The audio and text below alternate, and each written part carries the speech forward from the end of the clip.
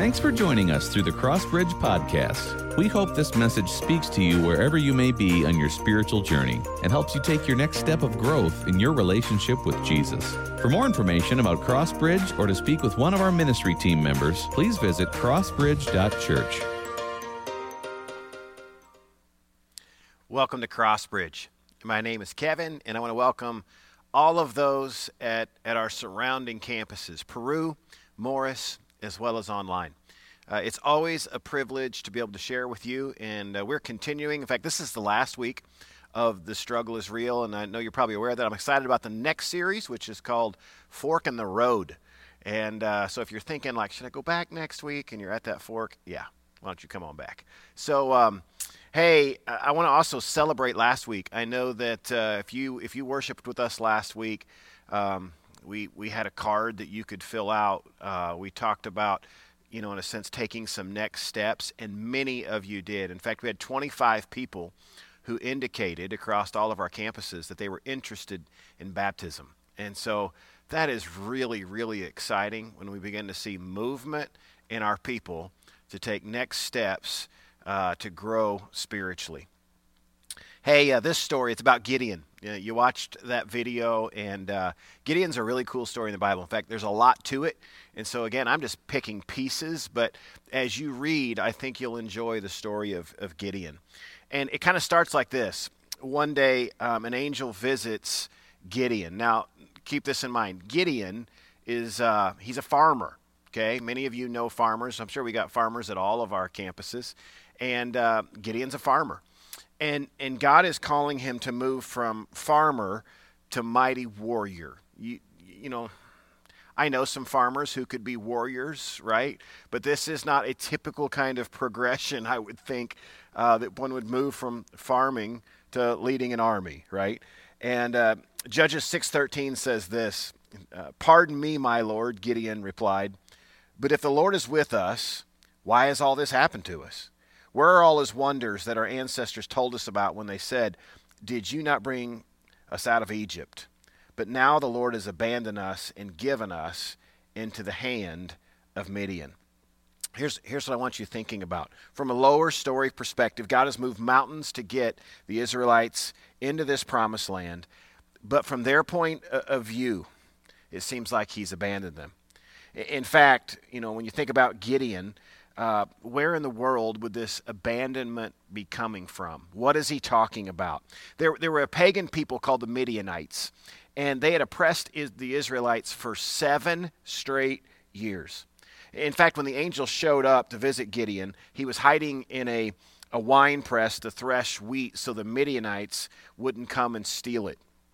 In Judges chapter 6, verse 1, it says, "The Israelites did what was evil in the sight of the Lord, so the Lord handed them over to Midian for 7 years." And here's what you need to know, too. The Midianites were powerful people, but they were also people who showed no mercy. They would not be a good people to be under when it comes to oppression. In fact, every year around harvest time, the Midianites would invade Israel. And verse 5 tells us they would come in like locusts, and they would just ravage the land. What they couldn't carry with them, they destroyed. The Bible reports that it was so bad that many of the Israelites left their homes to live in caves and strongholds, fearing their lives. This was not good, and it had been going on for 7 years. Now, keep this in mind, too. This wasn't the only time that Israel had been under oppression. In fact, over a period of 330 years, they were oppressed by many. Think about it this way. Mesopotamia oppressed them for 8 years. The Moabites oppressed them for 18 years. The Canaanites for 20 years. The Midianites for 7 years. The Ammonites for 18 years. And the Philistines for 40 years. You're talking about 100, for any of you mathematicians, 111 years of oppression. So it's not a leap to say they would come to a place where they would feel abandoned. And from the upper story, I think one would, if you're one of them, right, you would question, does God even know what's going on? It was kind of interesting in Deuteronomy chapter 31. I'm not going to read that to you, but here's the deal. It basically says this is exactly what's going to happen. Like, you're going to move into this land of milk and honey, but you're going to end up turning to other gods and worshiping them and rejecting me, and then disasters and calamities will come on you, right? And it tells that basically they will be oppressed in a mess. And Israel is experiencing the oppression from the surrounding people due to one thing, that again, they were not keeping their part of the covenant. In fact, under Joshua, they did great, but this is what we learn. Listen to Judges chapter 2, verse 10. After that, the whole generation had been gathered to their ancestors. Another generation grew up who knew neither the Lord nor what he had done for Israel. Talking about a group of people who, they just clearly, they don't remember the past. They're not acknowledging God. They're doing their own thing. Here's the pattern we see over and over in the Old Testament in some of these stories, especially when it comes to Israel. Here it is. Israel sins. Israel is oppressed by a surrounding nation. Eventually, they cry out to the Lord, and then eventually they repent. And when this happened, God would raise up a judge to deliver them, and then the cycle would start all over again. Sin, oppression, cry out, repent. God would raise up a judge to deliver them. And you watch this, it's over and over and over. And so that's exactly what God is doing right here. He's breaking into Gideon's life, and he's saying, I have chose you to be the one who's going to deliver them at this point in time from their oppression of the Midianites. And when it dawns on Gideon that he's been selected to move from farming to mighty warrior, he's stunned, right? In fact, I think he's shocked would be an understatement. In fact, here's what he says in Judges chapter 6. How can I save Israel? My clan is the weakest in Manasseh, and I am the least in my family. Isn't that like God? To pick the one who would say, why in the world would you pick me? I am the least. I am the weakest. Why in the world, God, would you pick this farmer to lead this group of people out of this mess? As we've seen before in Abraham and Moses, God chooses unlikely heroes to lead the charge on his behalf. And here's what I want you to think about. This is hope for all of us who feel less than God's number one draft pick. God likes it when he has a team that needs some miraculous that only he can pull off. Think about that. God likes it when he has a leader and a team that needs some miraculous that only he can pull off. You know, God must be a Cardinal fan right now because we need some miraculous. I'm just going to tell you, that last weekend was awful. That's all I'm going to say about it. I am going to admit that, though. It was really, really, really bad. But listen to this. Listen to how God stacks the deck for a miraculous win. God wants this battle to be obvious. He wants everyone to know that this was not about the people. This was about his hand being in on this. In fact, God told Gideon that the 32,000 soldiers that were available, see, think about this, that's quite an army, right? Gideon had 32,000 soldiers, but here's what he says, that's too many. In fact, he does this creative kind of weeding out process. You wait till you read about it. And he reduces this army from 32,000 to 300.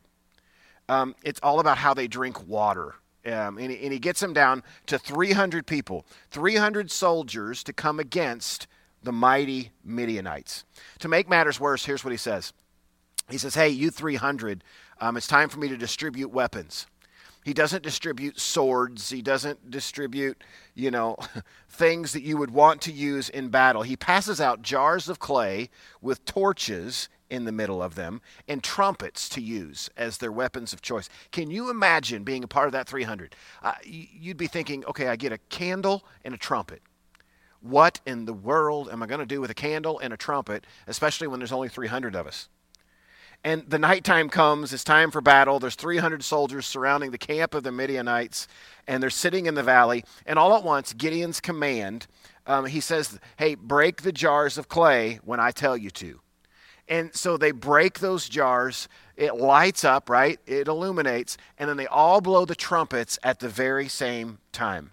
And here's what Scripture tells us. This scripture tells us that when they blew those trumpets, the Midianites were thinking, oh my word, if there's 300, I messed this up last week, if there's 300 people blowing trumpets, how many soldiers must be behind them? And it says that they turned basically on themselves and they took their own lives. This story seems to point out that as we battle the things we face, it's less about what we are equipped with in our hands, and it's more about what we are equipped with in our hearts. Now, here's where it's going to get real for us, okay? I want to just point out some things about this story. Our downfall, Israel's downfall, and we're not a lot different. You may look back and say, man, we are so different than what they are, and I would just say, man, take a closer look, because I think we're very similar. But our downfall is always sin. Our downfall is always sin. Sin defined like this. Let's start with a definition that says this. We define sin as a willful violation of a known law of God. Willful, like willful violation of a known law of God. I remember in 7th grade shop class, it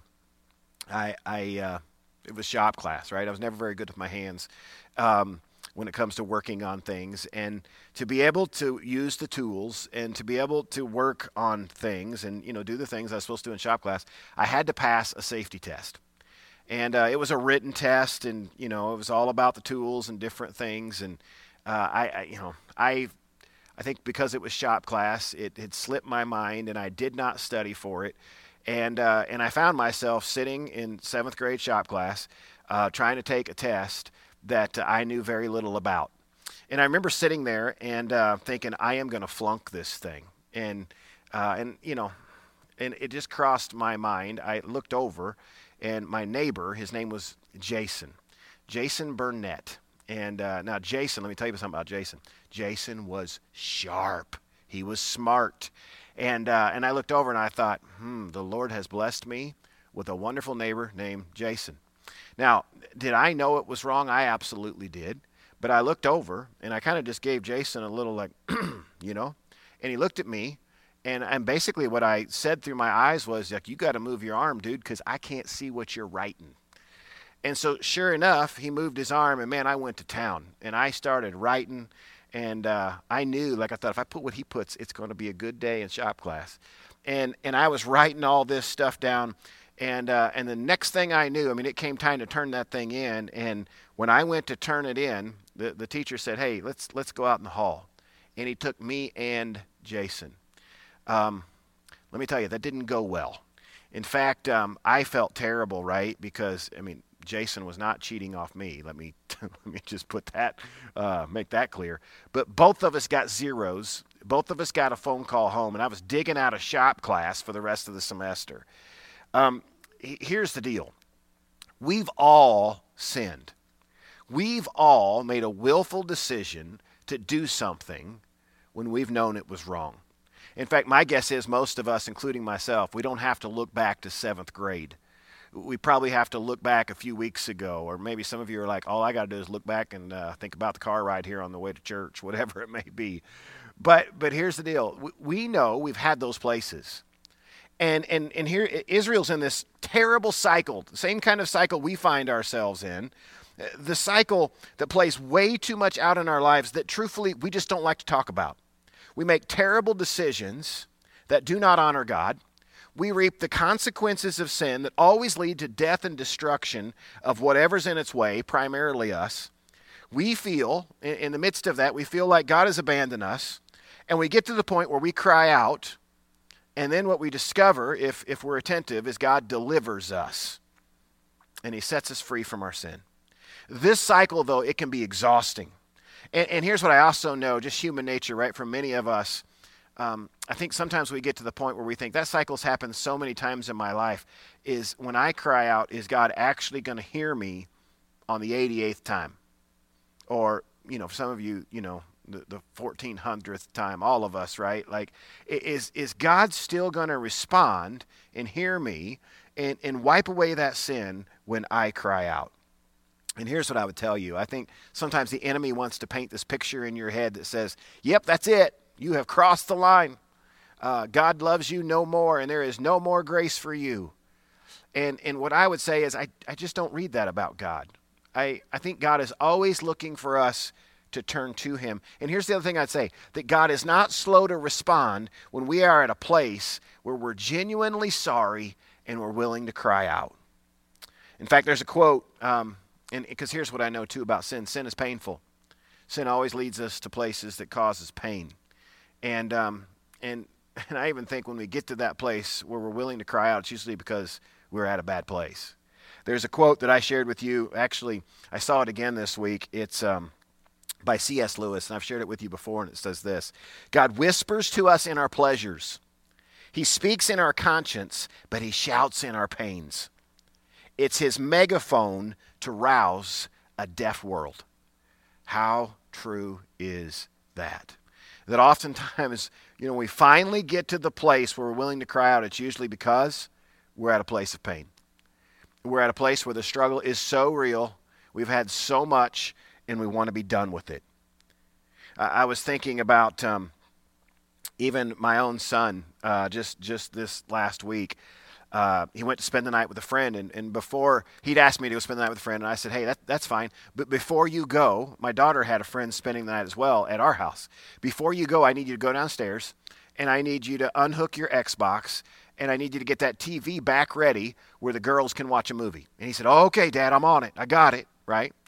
And so the girls get home later on, and they're downstairs, and they're getting ready for their movie, and so I go down with them, and I discover that the Xbox is still sitting out, that the Xbox is still hooked up, and that what they need to watch that movie is not ready to go. At that point in time, I was upset. And so I call my son, who is on his cell phone 24/7, right? But it's just weird. When I call, he doesn't pick up. And so I call multiple times. He doesn't pick up, but I know where he is. So I get in my car, and I'm driving over to the house he's spending the night. And by this time, you know how it goes. Like, I'm angry. He texts me back. And so I call him, and I say, buddy, if I call you like 14 times, you probably shouldn't text me back. You should call me back, right? And what I said to him was this. I said, hey, I asked you to do that Xbox and get that TV ready, and you didn't, right? You didn't. And now the girls are downstairs, and they can't watch a movie. And so I said to him, I said, Gerald, here's the deal. I'm going to go back home, and you're going to tell me what to do, like to get this TV ready. But if I can't get it done, I'm going to get you from your friends, and you're going to come home, you're going to fix this thing. And I could tell he was like, Dad, I'm so sorry. And I'd like to say that I said it all that calmly. I didn't. And I felt bad, right? And had to go back to Gerald and say, hey, I'm sorry that I lost it a little bit with you, but I was annoyed because I asked you to do something and you didn't do it.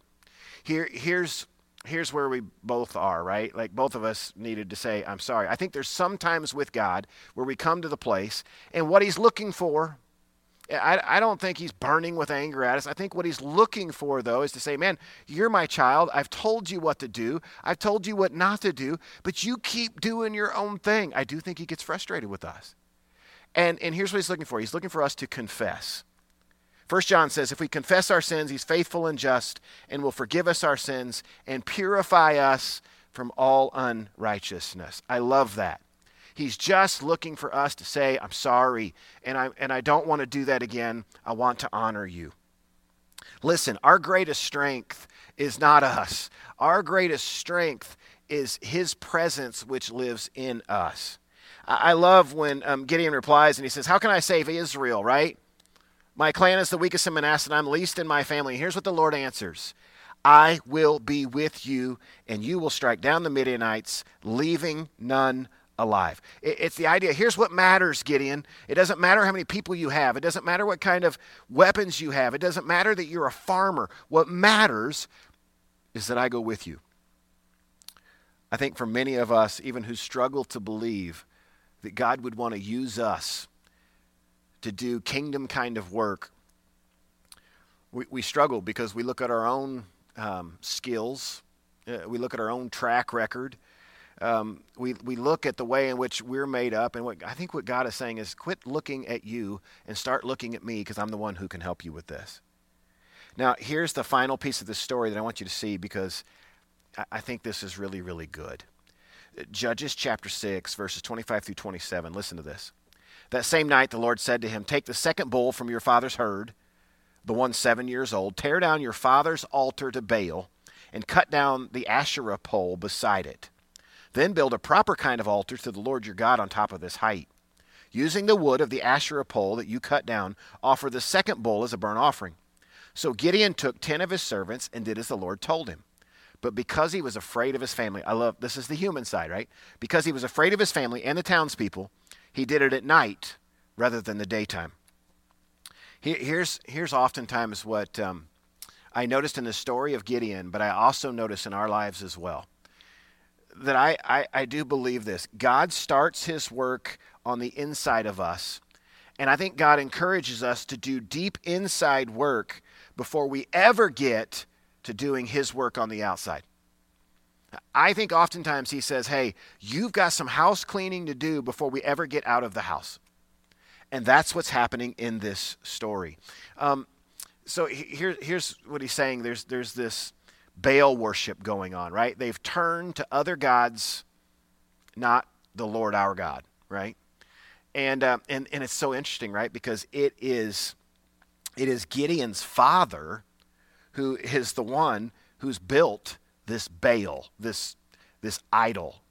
And so what God is saying is, I want you to go and I want you to tear down your father's Baal. I want you to tear it down.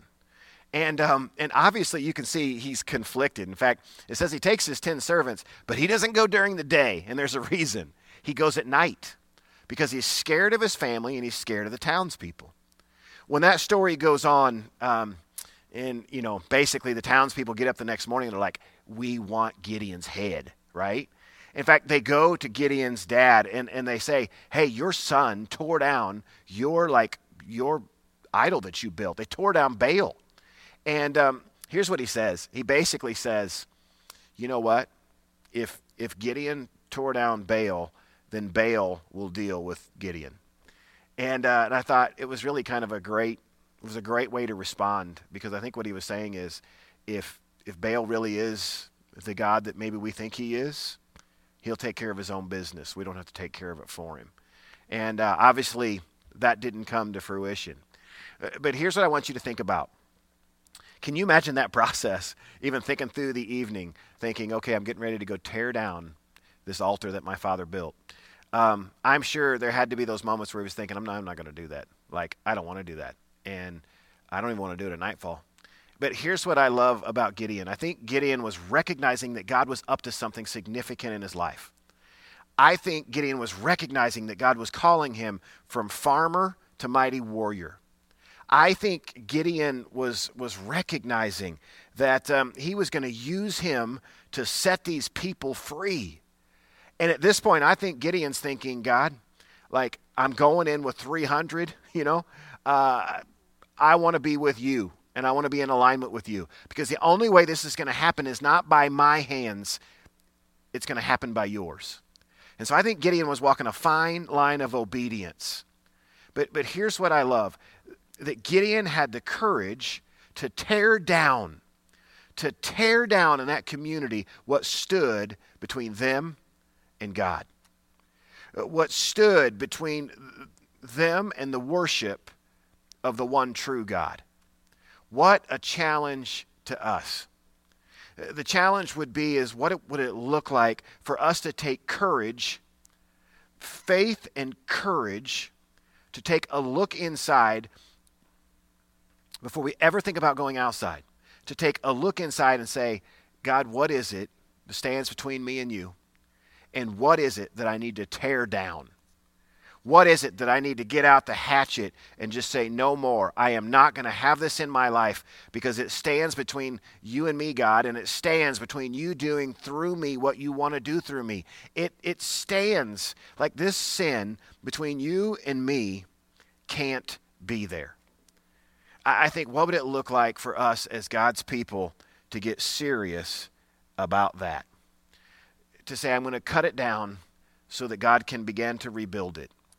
I'm going to do my best to cut it out of my life so God can begin to do a new thing. Man, this resonated with me this week. And And I tell you, for all of us, I think there's times where we have to take a serious look and say, what is it that is standing between me and you, God? And to be serious enough about it that we're willing to do something.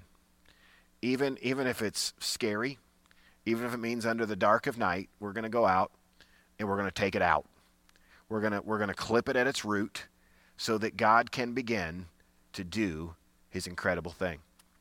I'm going to ask the worship team and the campus pastors to take it over from here, to come and to lead you as you do your best to take a look and say, God, what are you speaking to me about? And give me the courage to respond in obedience to what you're calling me to respond to. Thanks again for joining us for the Crossbridge Podcast. The mission of Crossbridge is to lead others into a growing relationship with Jesus Christ, and we'd love to partner with you on your spiritual journey. So please let us know how we can come alongside you and support you and pray for you by visiting crossbridge.church.